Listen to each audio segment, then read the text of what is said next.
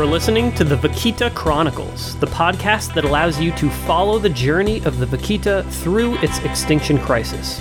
My name is Matt Podolsky, and I've been working with fellow filmmaker Sean Bogle to tell the story behind the dramatic decline of the Vaquita for more than 3 years. If you haven't already, you can check out our short film, Souls of the Vermilion Sea, available now on Amazon Prime. You can also learn more about our ongoing media campaign, which includes a forthcoming feature-length film about the Vaquita at vaquitafilm.com. If you're just tuning into the show for the first time and you have no idea what a Vaquita is, you should go back right now and listen to our first episode, which answers this question in great detail. This week, we'll be talking about a few of the many ongoing efforts intended to prevent the extinction of the Vaquita.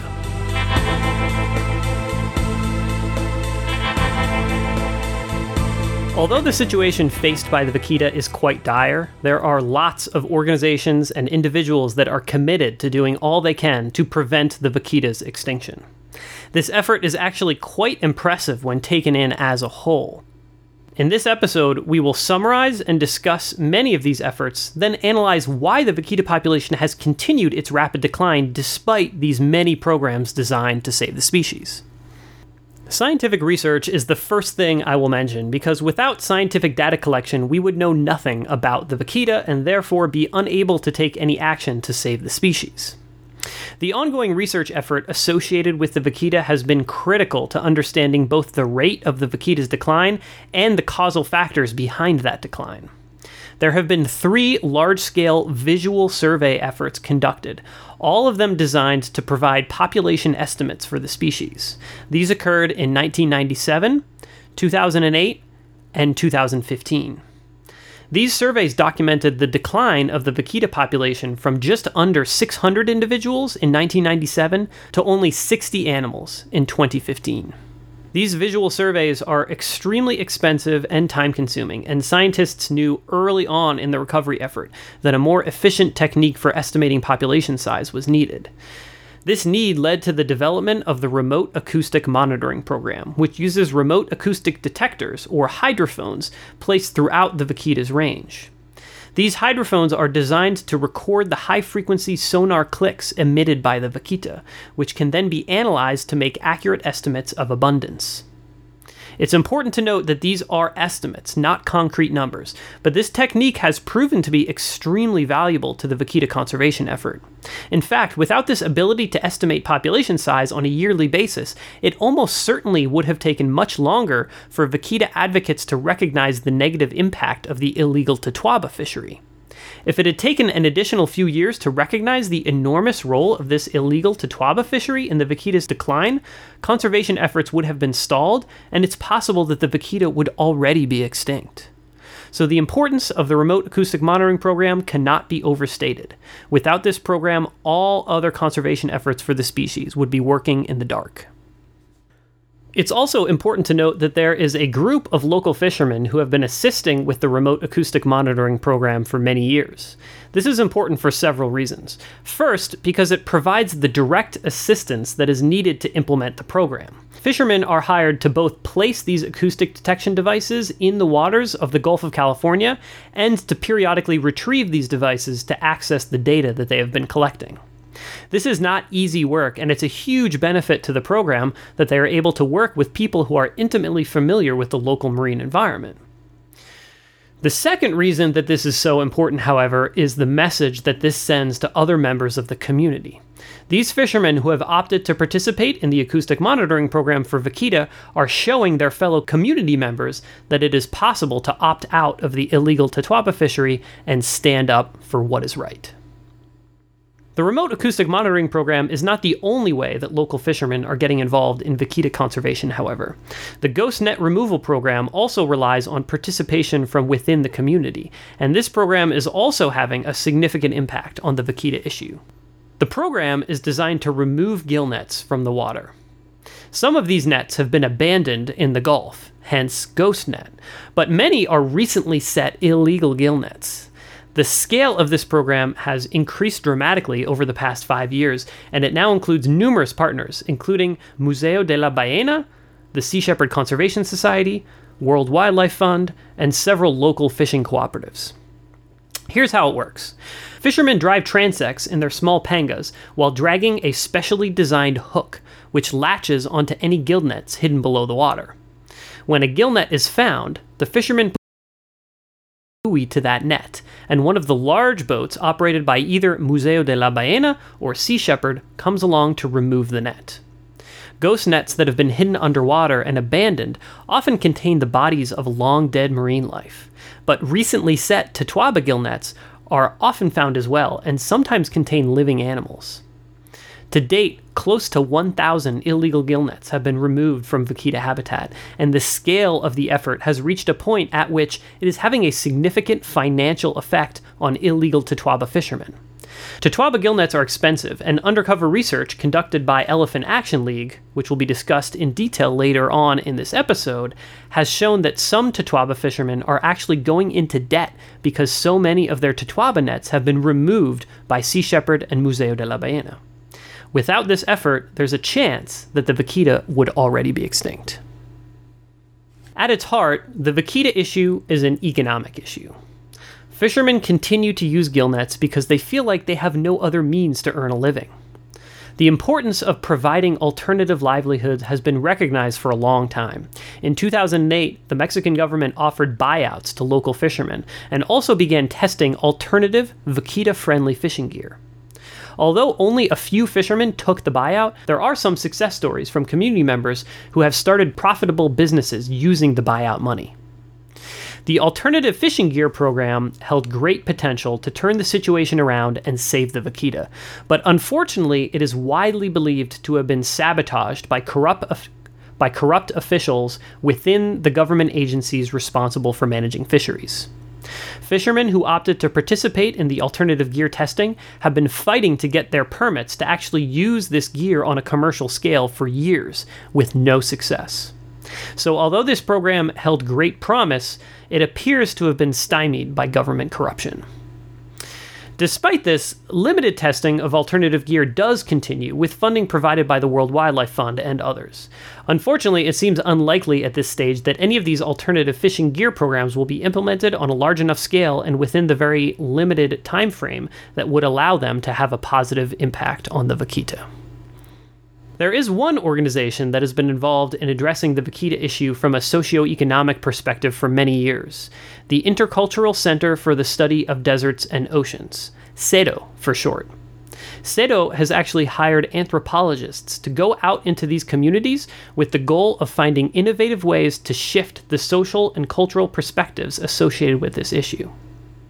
These anthropologists attend fishing cooperative meetings and try to embed themselves within the fishing community, with the goal of developing a deeper understanding of the social and economic perspectives that are driving people to participate in illegal fishing. The work that these CEDO representatives are doing is invaluable, and it highlights something that is often lacking in conservation efforts and endangered species recovery programs. Humans are always at the center of these issues, and to create lasting change, it's critical to address the human problems that are driving the environmental problems. It's sad to say that it seems unlikely that CEDO's efforts on this issue will prevent the extinction of the vaquita, but they are severely restricted by available funding. If they had more time and more resources available to them, they would have a serious shot at not just saving the vaquita, but at transforming the communities of the Upper Gulf in a hugely positive way. Two organizations, the Elephant Action League and the Environmental Investigation Agency, have conducted undercover investigations into the illegal trade in Totoaba swim bladders. These investigations provide crucial information to law enforcement agencies, theoretically allowing these agencies to take action to shut down these illegal supply chains. Our Wild Lens crew has been in close communication with representatives from both of these organizations since they began looking into the trade in Totoaba swim bladders, and they have uncovered some fascinating information. These investigations showed the public the role that the Mexican drug cartels are playing in this supply chain, as well as the role of organized crime in China. Specific information about individuals involved in this illegal trade has at this point been shared with law enforcement authorities in Mexico, the US, and China. While it's impossible to know what role this information has had in ongoing law enforcement efforts related to Tatuaba trafficking, there was a significant arrest made soon after Elephant Action League released their investigation report. The individual widely believed to be the kingpin of the Tatuaba trafficking ring in San Felipe, Mexico, Oscar Parra, was arrested just a few weeks ago. Oscar Parra was already being sought after by Mexican authorities before the release of Elephant Action League's report for the murder of a Mexican Navy officer. But it's possible that this report provided key information, or that it just added to the pressure on law enforcement authorities to take action on this issue. Although Oscar Parra currently sits in jail awaiting trial, our contacts in San Felipe tell us that everything is business as usual in the Upper Gulf. Oscar's brother almost immediately stepped in to take over control of the Tatuaba cartel, and the illegal supply chain for Tatuaba swim bladders has remained intact. So it seems unlikely that this high-profile arrest will have any significant impact on the Vaquita. Although it's difficult to imagine Mexican law enforcement agencies doing anything comprehensive to thwart the illegal supply chain for Tatuaba swim bladders due to rampant and widespread corruption, there is an opportunity for Chinese law enforcement agencies to take action. Almost all of the Tatuaba swim bladders entering China go through the port of Hong Kong because the likelihood of imported products being inspected is so low. Were this issue to be made a priority, it's possible that this supply chain could be interrupted. Unfortunately, the likelihood of this happening appears to be quite low. Swim bladders from many different species of fish are imported to China via Hong Kong in extraordinary quantities. Fish maw, as this product is commonly referred to, is extremely common throughout China.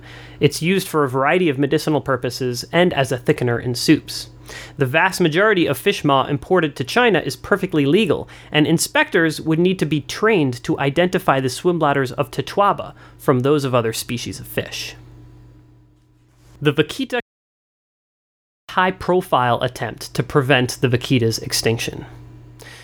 In the fall of 2017, over 60 marine mammal experts were involved in the approximately 2-month-long program designed to bring the Vaquita into a captive environment.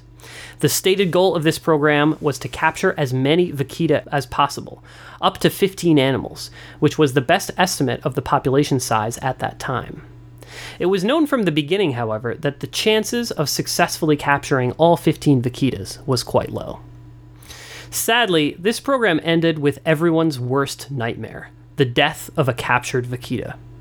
The capture effort was shut down soon after the death of this animal, based on the assumption that this species simply can't handle life in captivity. Is this an accurate assumption, however? The Yangtze finless porpoise, a freshwater subspecies of the narrow-ridged finless porpoise, which is also facing severe population declines, with approximately 1,000 remaining in the wild, was first brought into captivity in the 1990s. This was one of several examples of porpoise species brought into a captive environment that vaquita experts were looking at while planning for the vaquita capture effort. This example is interesting because close to half of the Yangtze finless porpoises that were captured did not survive the transition to captivity, which means that the other half did survive and were successfully integrated into a captive environment. So do we know for certain that the vaquita is simply unable to survive in captivity as a species? Since only 2 vaquitas were successfully captured, I would argue that we don't have a large enough sample size to confidently answer this question. It seems possible to me that certain individuals from the vaquita population could survive in captivity, while other individuals simply can't handle the transition, just like the vaquita's close cousin, the Yangtze finless porpoise. So should the capture effort have continued despite the high risk of accidentally killing another vaquita? There is no easy answer to this question.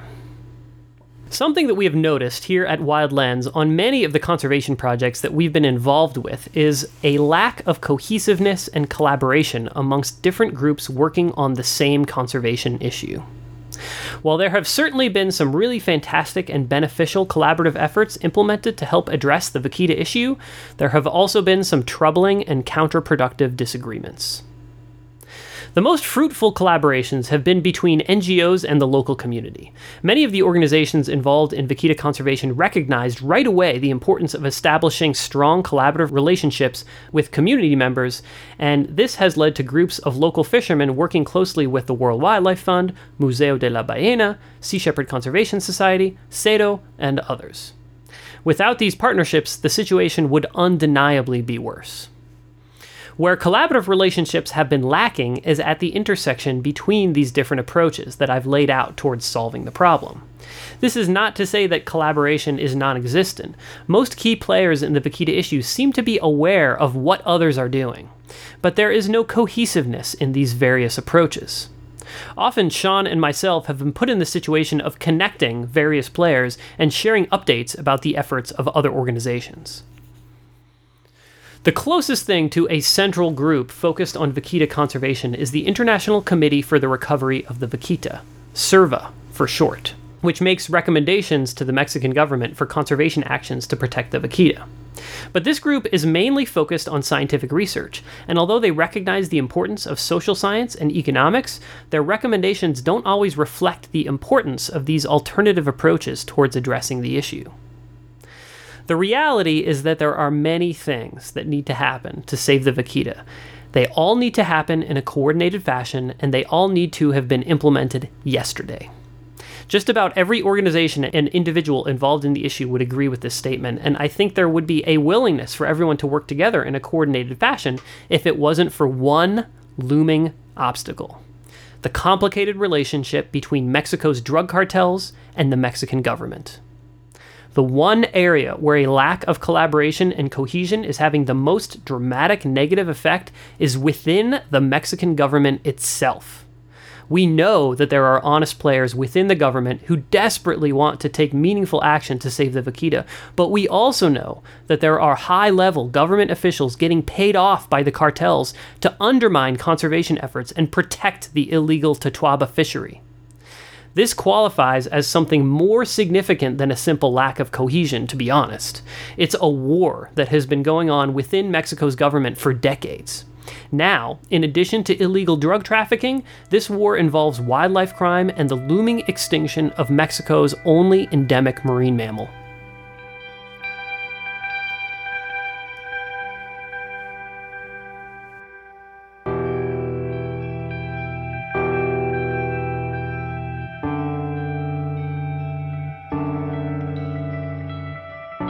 Alright, that concludes this week's episode of the Vaquita Chronicles. To learn more about the Vaquita and our campaign, you can visit vaquitafilm.com. You can also check out our short documentary film, Souls of the Vermilion Sea, streaming on Amazon Prime. The Vaquita Chronicles is a production of the Wild Lens Collective. This episode of the show was produced by myself, your host, Matt Podolsky. Our theme music comes from Moby.